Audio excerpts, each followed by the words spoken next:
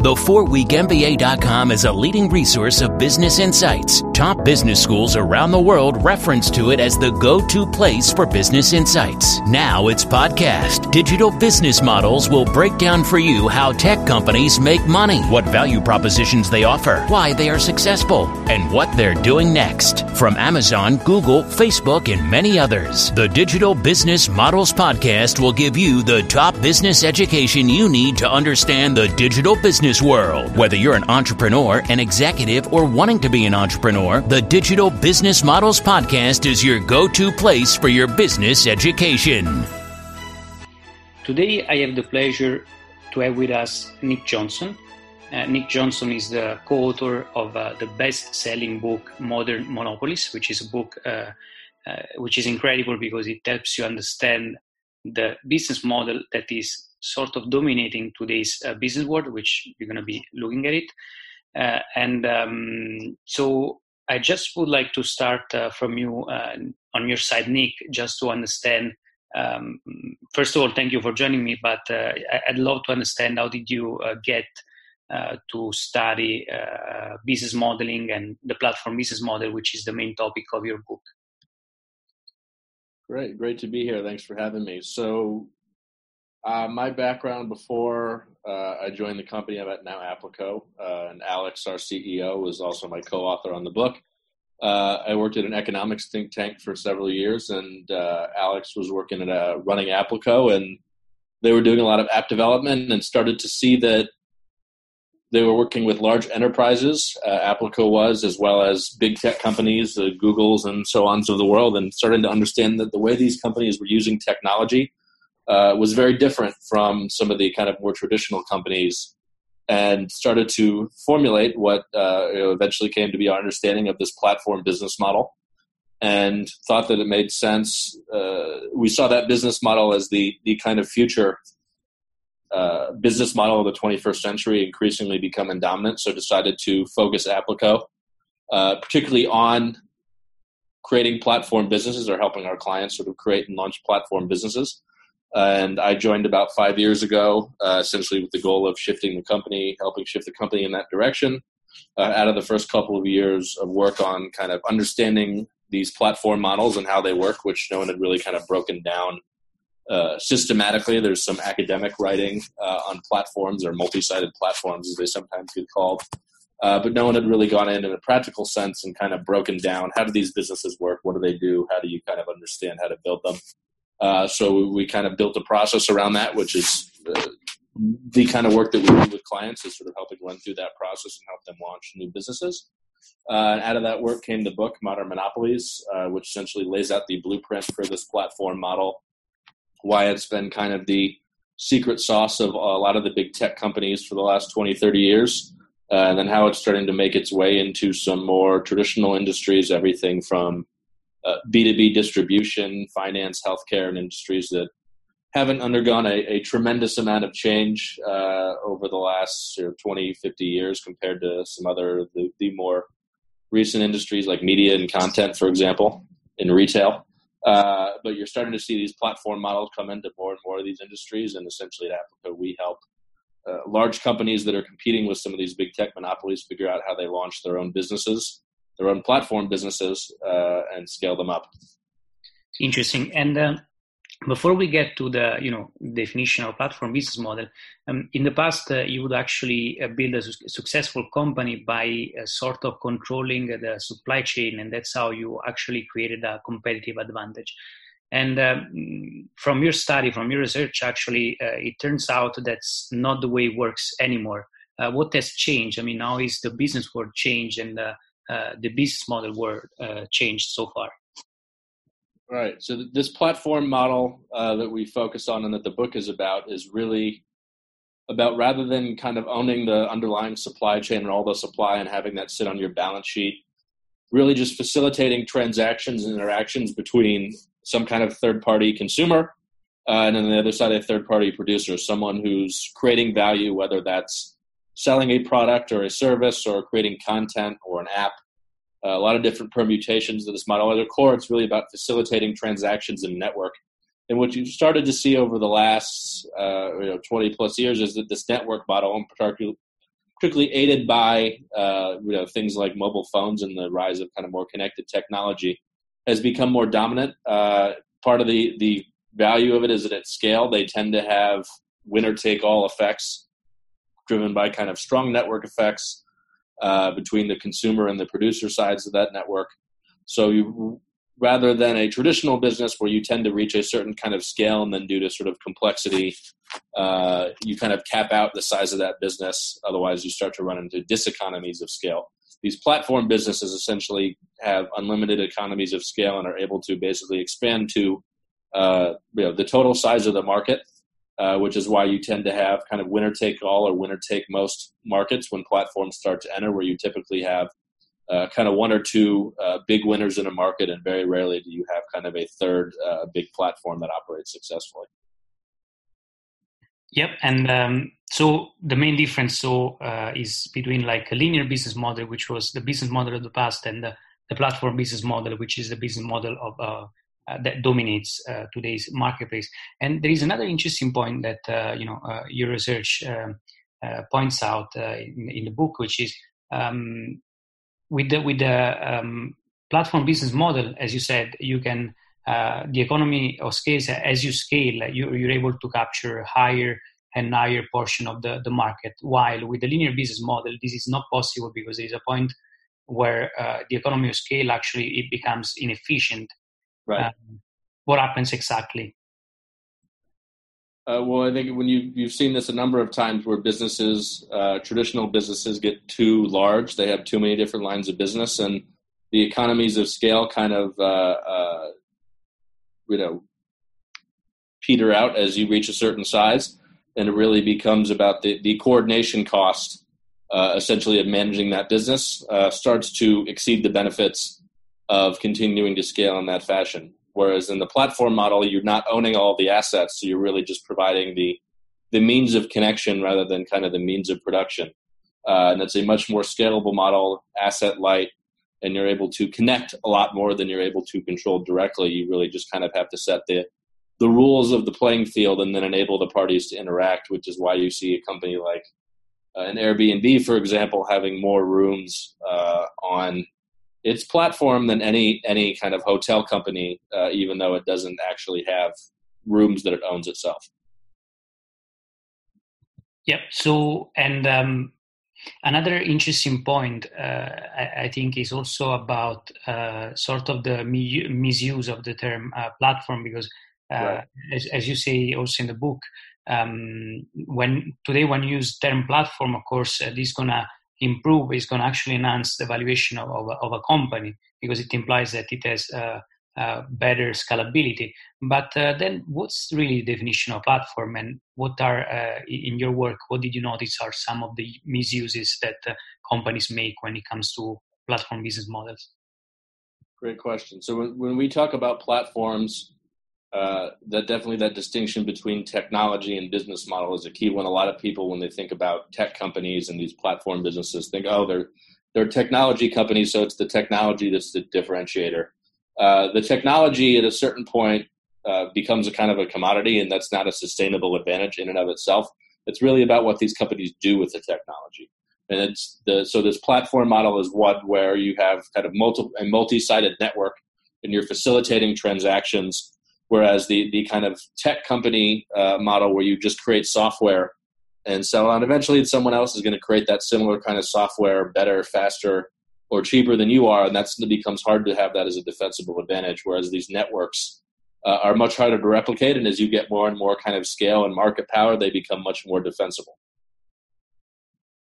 And there is another argument, which I think it's also important, that as companies try to emulate like platform business models, they get confused and they try to do like probably too many things at once. But in the book, you actually point out that there is a key element of any platform business model, which is the core transaction. What's that, and why is that so important for a platform business model to work out? So the core transaction essentially is that repeatable interaction between that consumer and that producer that you want to happen over and over. It's kind of the engine of the platform business. And you've got to have essentially 4 steps to that transaction. One is where you're getting the inventory into the platform, which we call kind of the create step. 2, you have to have the consumer be able to connect to that inventory, that value in some way. They have to be able to consume it, obviously. So if that's a video on YouTube, you have to be able to watch it. If you're ordering an Uber, you have to be able to order the car. And then there's a compensate step where they've been given some kind of value by that producer. So then they have to figure out how are you giving value back to the producer from the consumer to close the loop on that transaction. So that core transaction is basically the engine that drives all these successful platforms. They typically start with one core transaction. So the example I would give of a company like Facebook, which does pretty much everything under the sun today, started out very simply. The core transaction was I come in, I create a profile with a photo, and I can connect with other people in my college network that I'm friends with, and then they have to accept me. So it's a double opt-in model where both sides accept the other, and that was really it. That was all Facebook did in its initial phase. All the other stuff that came much later on, like wall posts, messaging, bringing businesses in and another kind of content platform dynamic.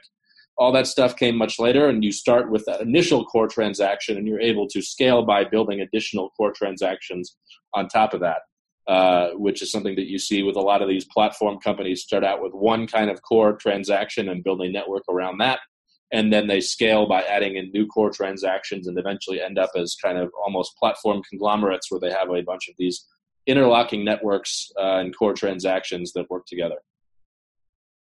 Interesting. So it's really about creating it's really about like optimizing the first core transaction and then moving forward, bringing more and more core transactions in the platform business model. But what I found difficult, which for me like the book was enlightening, is that sometimes it's very hard to distinguish a platform business model to another platform business model. And actually, you have a framework for that. I mean, you actually sort of see the platform business model as 2 main categories. Right. How does it work?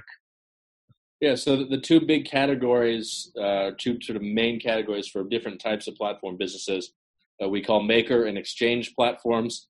The main dynamic that helps you understand the difference is maker platforms have a kind of one-to-many dynamic.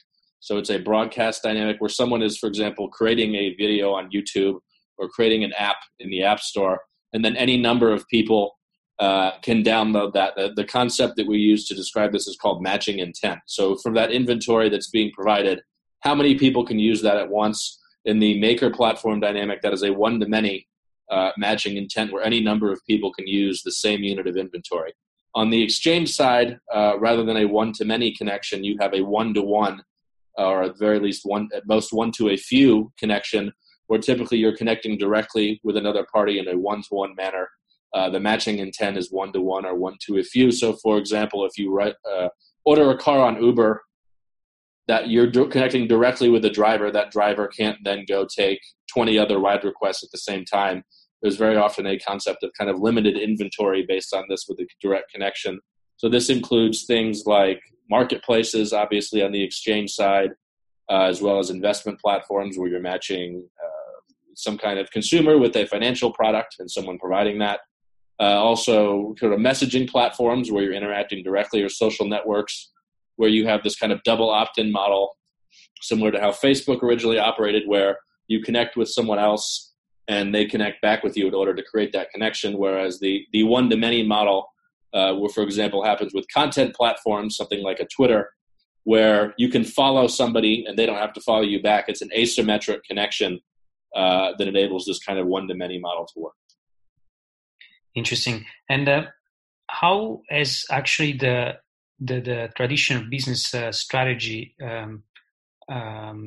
changed? Because in the past, of course, we would follow Porter's 5 forces, and we would look at a way to actually create value by integrating the supply chain, verticalizing the supply chain so that we can gain as much control as possible. But I mean, how has it changed? Is this traditional business strategy framework still useful today? I think it's definitely useful at a high level. I think where you've started to see this change is that the kind of traditional frameworks like Porter's 5 forces and the value chain are really focused on optimizing and improving linear business models where you kind of own all that value. You're providing that service directly to a customer. The mental model and framework that you have to use for a platform business is very different. It's not about what you own. It's really about what can you connect and how do you generate value by connecting rather than owning everything on your balance sheet. So I think that at a high level, some of those things in terms of, competition and technology and some of the other things that you see in those kind of linear business frameworks make sense, but you have to think of them in a platform context where the companies that are going to be the most successful and get the most value are ones that are connecting things rather than just owning. So in this scenario where network effects become a key element of a platform business model, how do you actually take advantage of them, of those network effects?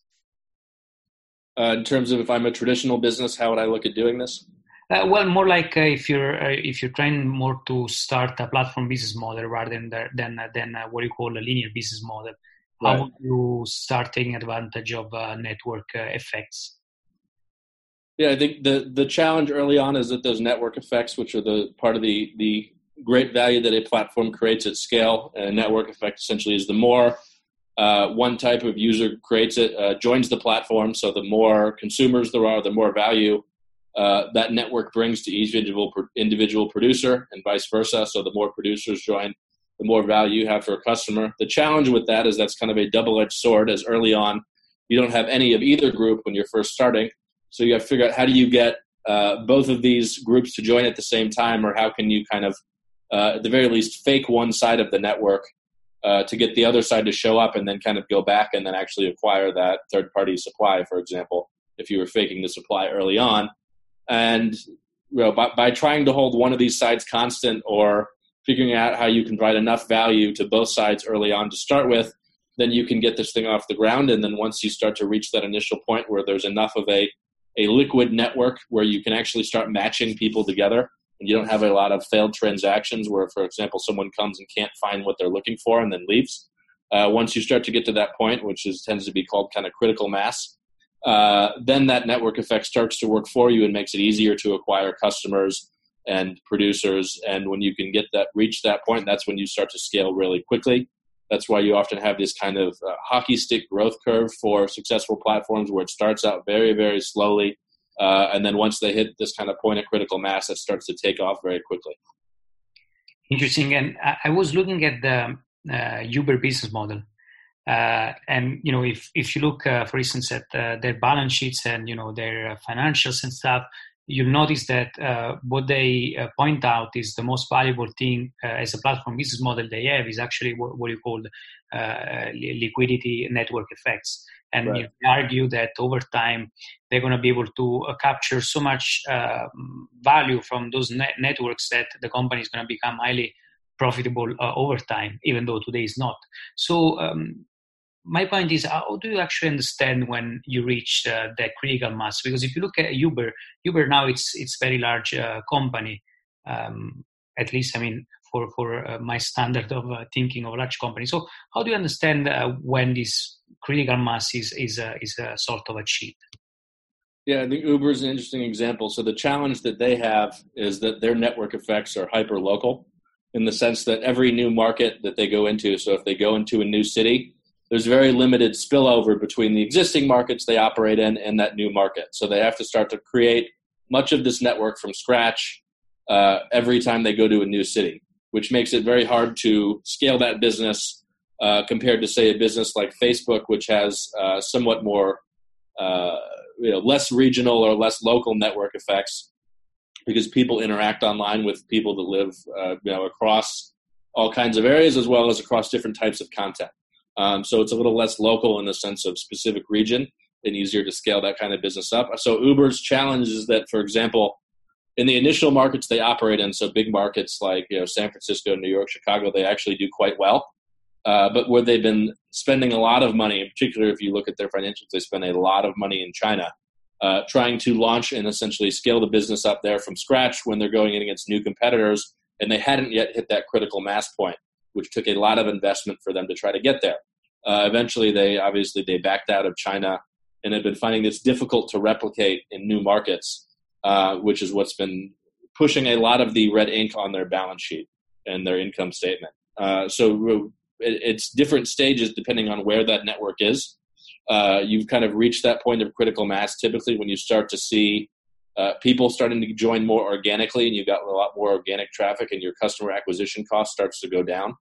And I think you start to see that as you go into established markets with Uber, where they have definitely reached that point of critical mass, and sometimes will have 70+% market share, where you can see actually the incentives they've had to offer to drivers and customers have gone down over time compared to what they were early on. But a lot of that spending that they have to do has been driven by growth in new markets rather than kind of those core markets where they already have critical mass. Got it. So it's really like Uber, probably it's really a particular example, as you said, because they have to start over again to inject liquidity in the network each time they try to go to a new market, just because, of course, is a very localized service. And there is also another argument which I liked a lot in the book, which is, many times when people think about disruptive business models, when they think of platform business models, they sort of think that those companies are stealing market shares or like from other companies. But your argument is also that actually those companies are sort of creating a bigger market, and rather than just getting an existing pie, they're making it bigger. Is that correct? I mean, did I get it right? Yeah. So a lot of what you see when these platform businesses enter the market, they're kind of lowering barriers to entry, taking transaction costs out of the market. And by doing that, they start to enable lots of new customers to come into the market who might not have been able to get into it otherwise. Or they also start on the supply side often to bring new sources of supply into the market, and in doing so are able to kind of expand the total size of the market. So they make up a bigger total market compared to before. So they create more opportunities. So just going back to the Uber example, rather than just stealing business from the cab industry, they actually make more people take the service that otherwise wouldn't use the service in the first place. And what's the key difference between modern monopoly to compared to an old monopoly, if there is any? Yeah, I think that the old monopolies tended to build kind of top down and owning all the supply, so that no one else could kind of create it. These modern monopolies, as we call them in the book, these platform monopolies do so by owning the means of connection and essentially having market power by facilitating both sides of the network. So they don't actually own the supply, but they own the means by which the supply is able to connect with the demand. Yeah, and